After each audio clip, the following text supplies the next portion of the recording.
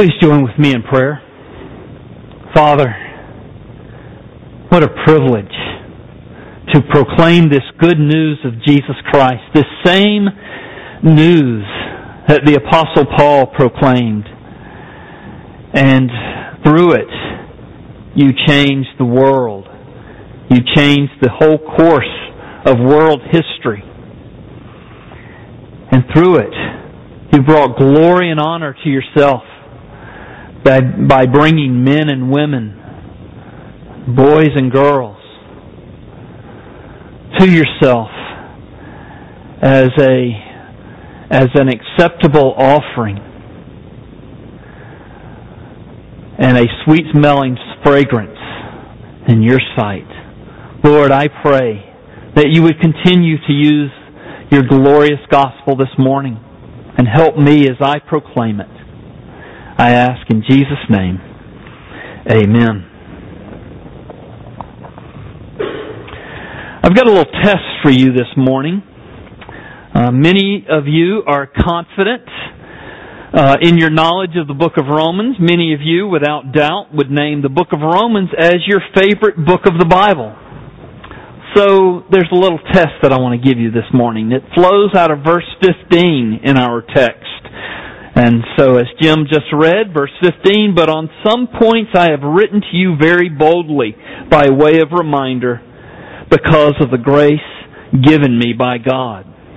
Paul said that he had written very boldly to the Romans at certain points in his letter.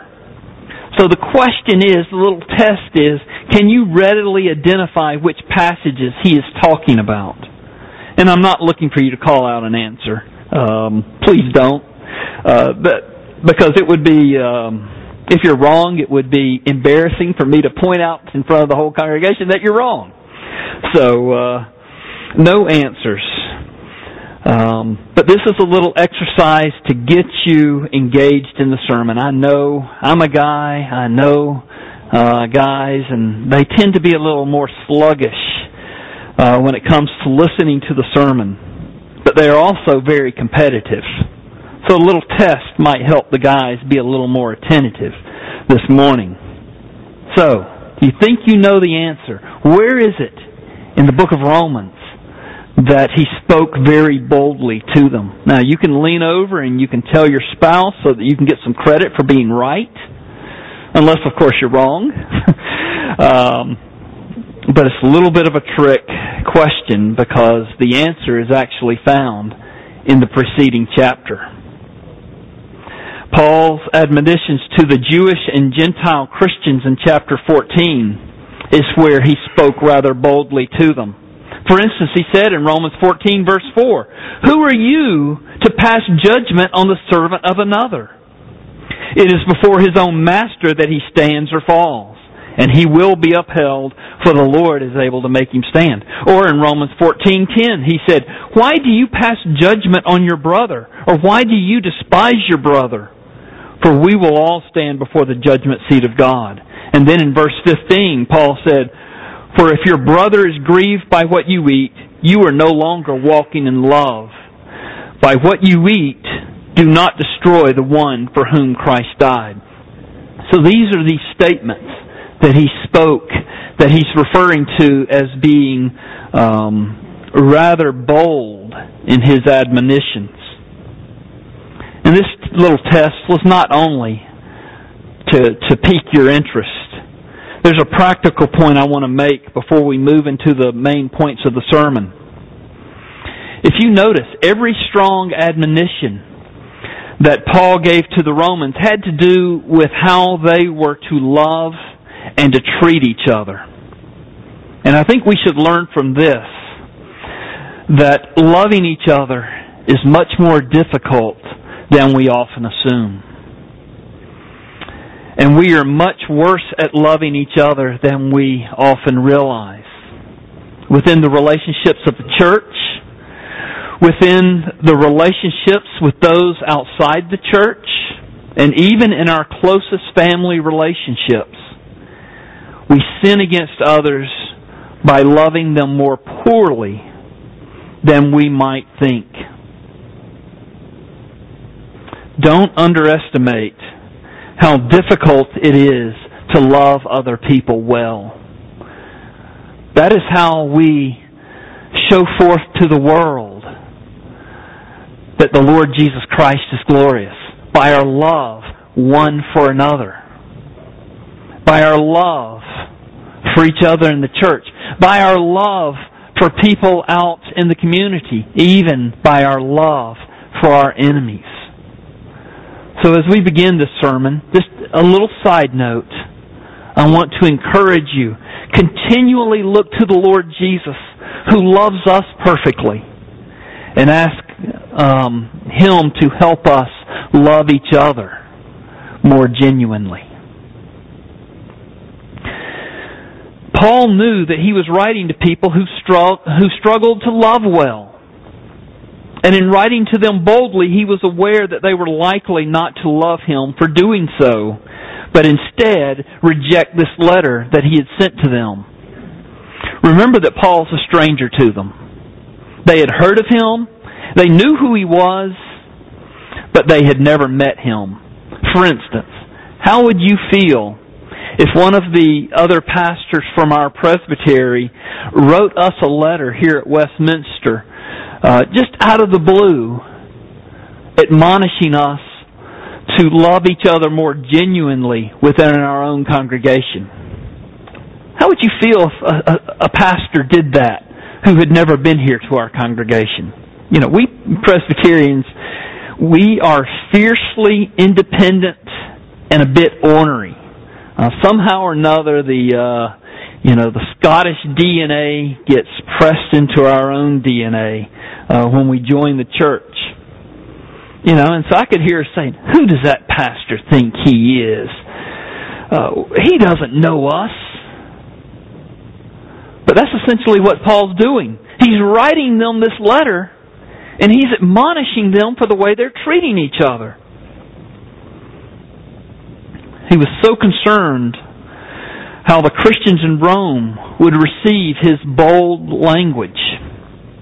Therefore, in verses 6 through 19, Paul felt it necessary to remind them of the commission that he received from Jesus Christ himself and how powerfully God had used him throughout his ministry. So that's how we transition here in verses 14 and following from the larger points that he was making earlier in the text. So listen with me again, now that you have that background. Listen as I read verses 16 through 19. Actually, I'll start with verse 15.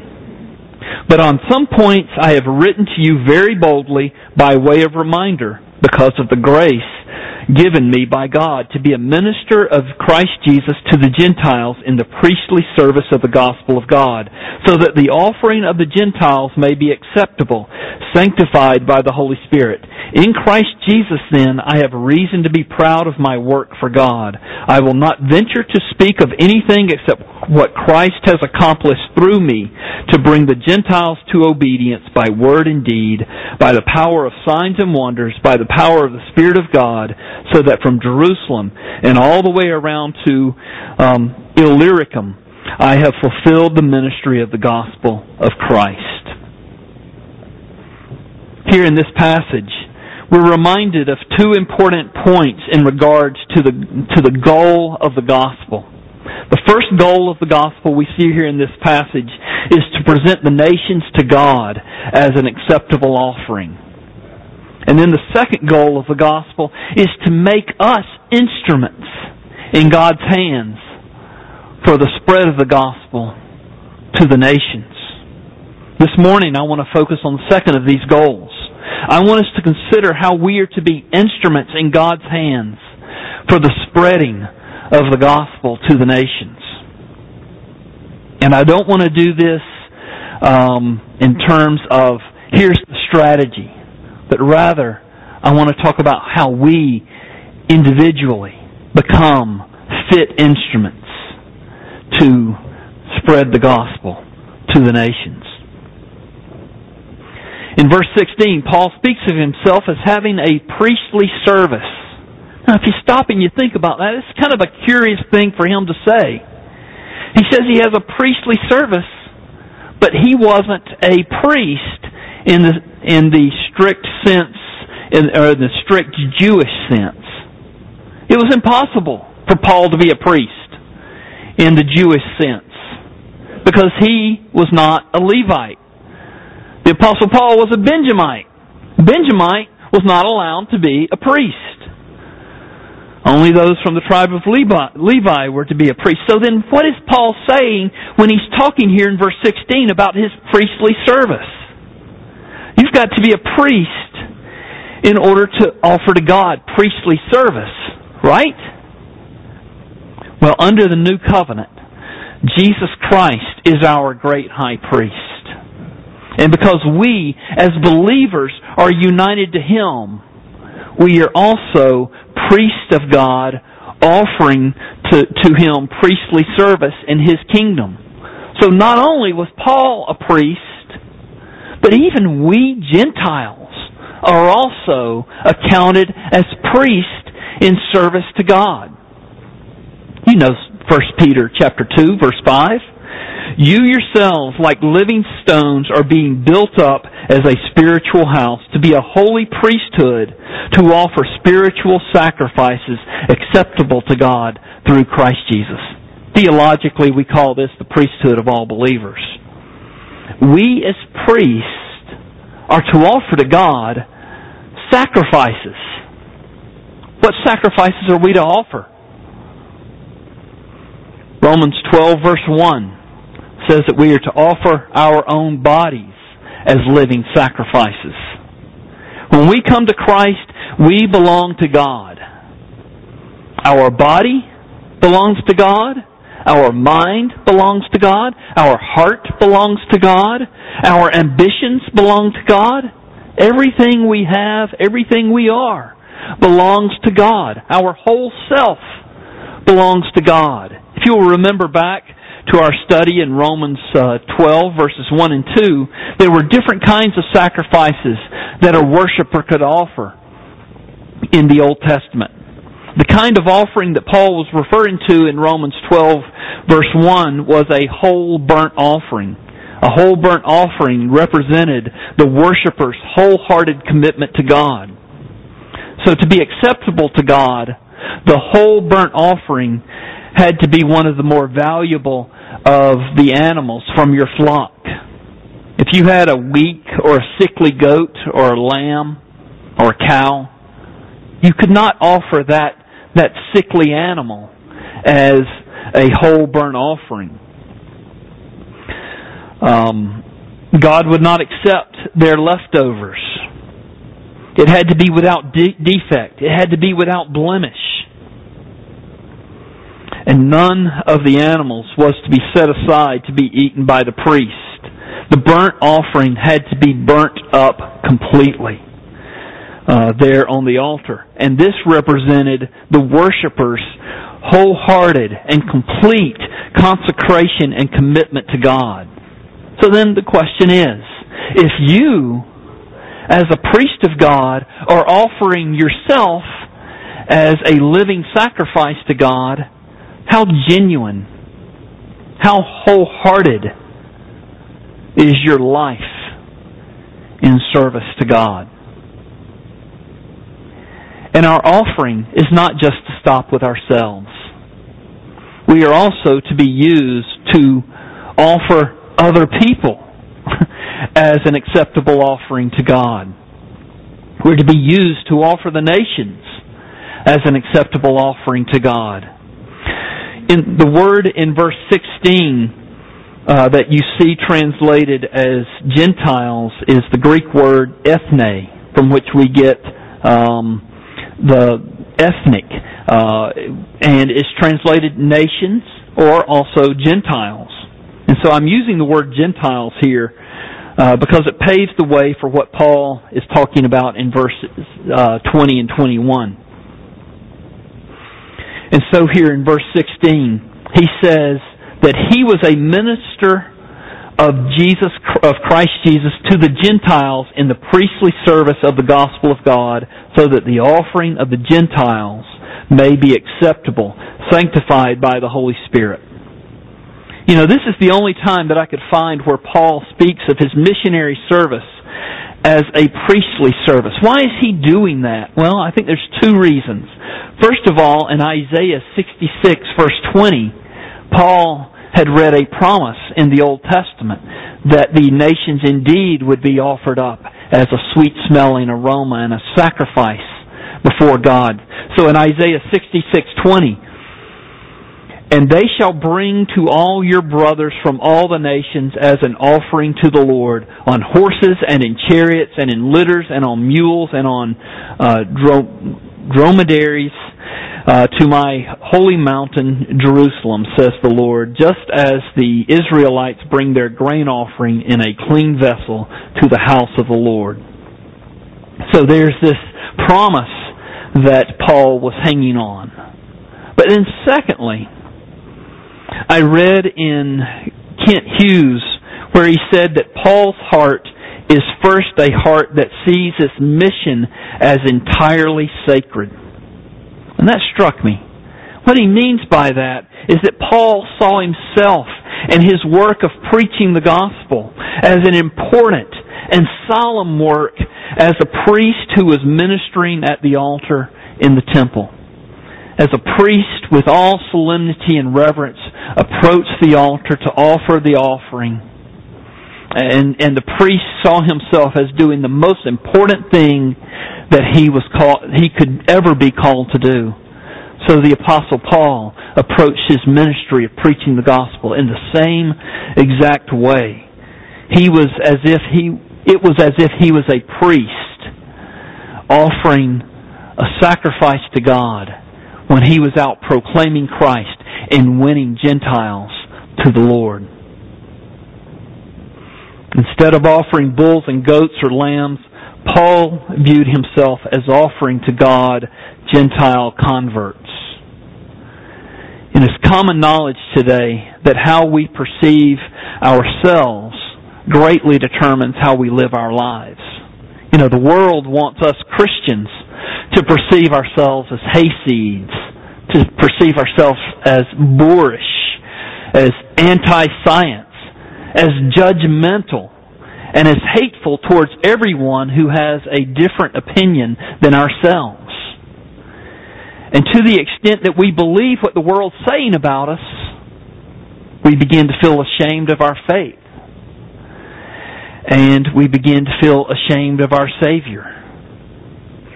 Paul specifically said that he was not ashamed of the gospel. You remember that in Romans 1. I'm not ashamed of the gospel of God, for it is the power of God for the salvation of everyone who believes.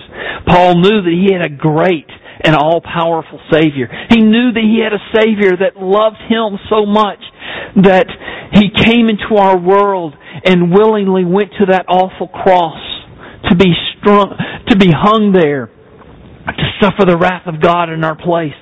And he knew that his Savior came not only for him, but he came to draw people from every tribe and language and nation to himself.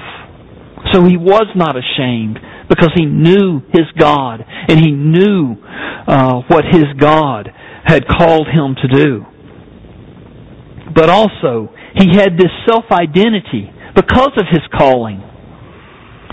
He saw himself as a priest who was called to offer the nations to God as an acceptable offering. So all the while that Paul is being chased from one town to the other, all the while that he is being rejected by unbelievers, while he's living in poverty and he's suffering indignity and pain and suffering and trials. He says in 2 Corinthians chapter 1 that were so severe that he thought he was going to die. All the while he was suffering these things, he saw himself in a priestly service to God, offering up the souls of men and women as a sweet-smelling fragrance to Christ. He was unstoppable because he knew his God and he drew his identity from what God had called him to do. What could you do, or what could it do for you for you to have the same self-identity as Paul.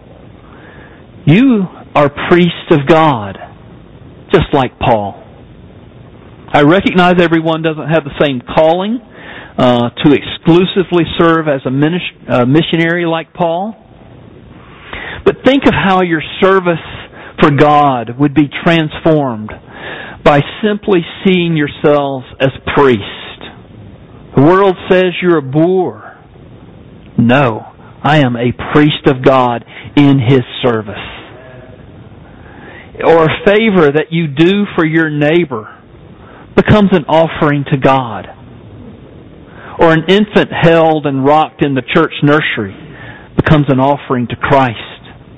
A lesson taught in Sunday school class becomes a sweet-smelling fragrance before God.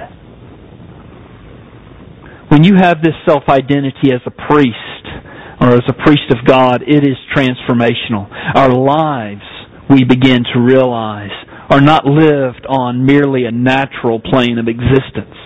There's a sense in which everything we do takes on a supernatural character because everything is done for God and God is involved in everything we do. Now, I'm not saying that a simple change of mindset is all you need to do to live a transformed life. Paul recognized that everything he did was only because God was at work through him. He wasn't on his own able to convert one single convert to Christ. He could make no one acceptable to God. Look at the end of verse 16. End of verse 16, he says they were sanctified by the Holy Spirit. In other words, he proclaimed Christ, but it was the Holy Spirit that made them acceptable to God by bringing them to the Lord Jesus Christ, where they were washed in His blood and covered with His righteousness. Now in verse 17, I will point out, he said that he was very proud of his work that was done for God. But verse 18 also shows he was fully aware that everything he did, he knew was only Christ accomplishing His work through Paul. Look again at verse 18.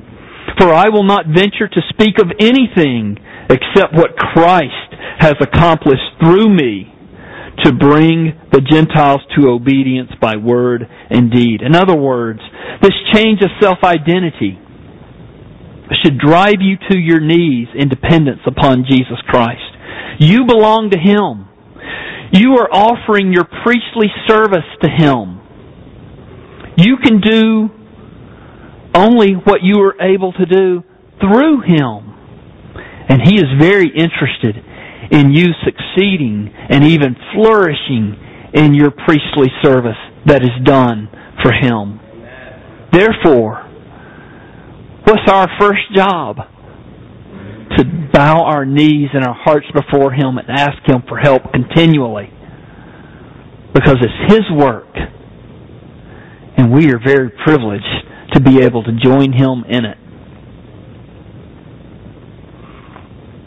Don't ever get too prideful when you do something for God. It's God doing something through you. It's God being willing to use an instrument like you or like me. What happened as a result of Paul's priestly service to God? Well, he traveled from Jerusalem to Illyricum. And you do the geography, that's about 1,400 miles. He did that without a car, I might add. He went from city to city proclaiming Christ until a foothold for the gospel was secured in that city. Then he went on to the next city. A small group of believers would gather before he would leave. They'd begin meeting for worship. But then he'd move on. And he moved on because he had this idea. It was more than an idea. It was something I think he dreamed about. Something that I guess he perceived that God had called him to, and that was to always be on the frontier of missions, always to be pushing forward the boundary of the kingdom of God. Verses 20 and 21. He says, "And thus I make it my ambition to preach the gospel, not where Christ has already been named, lest I build on someone else's foundation. But as it is written, those who have never been told of Him will see, and those who have never heard will understand." And so he would leave this small group of believers behind, and they were to take up his work and to continue to proclaim the gospel. Likewise, we are planted here in Brandon, Florida. We are to continue to proclaim Christ to our community, to our neighbors, to our co-workers, to our friends, even to our extended families. Our identification with Jesus Christ must continually push us to proclaim Him to those who have never heard Him and have never met Him. Jesus Christ came here to earth, and He came to offer His own priestly ministry to the Lord, to God. And He offered His priestly ministry by offering Himself to the Father there on the cross. He did it to purchase men from God, from every nation, from every tribe, from every people, from every language. And as His people, we are then to gather those whom Christ has purchased. Therefore, we believe in the continuing ministry of evangelism.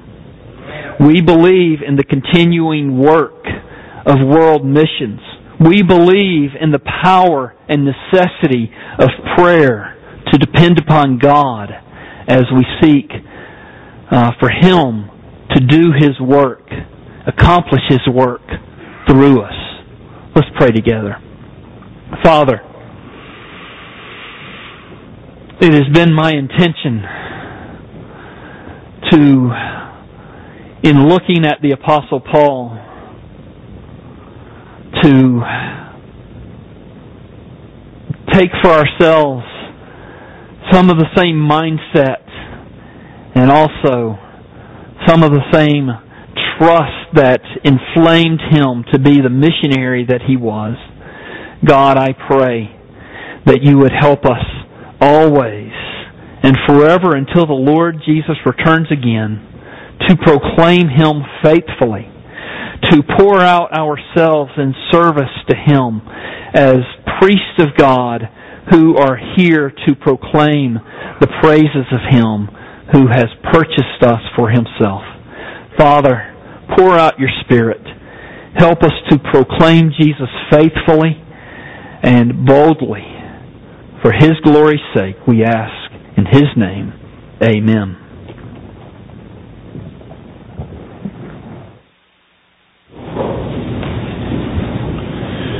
Please take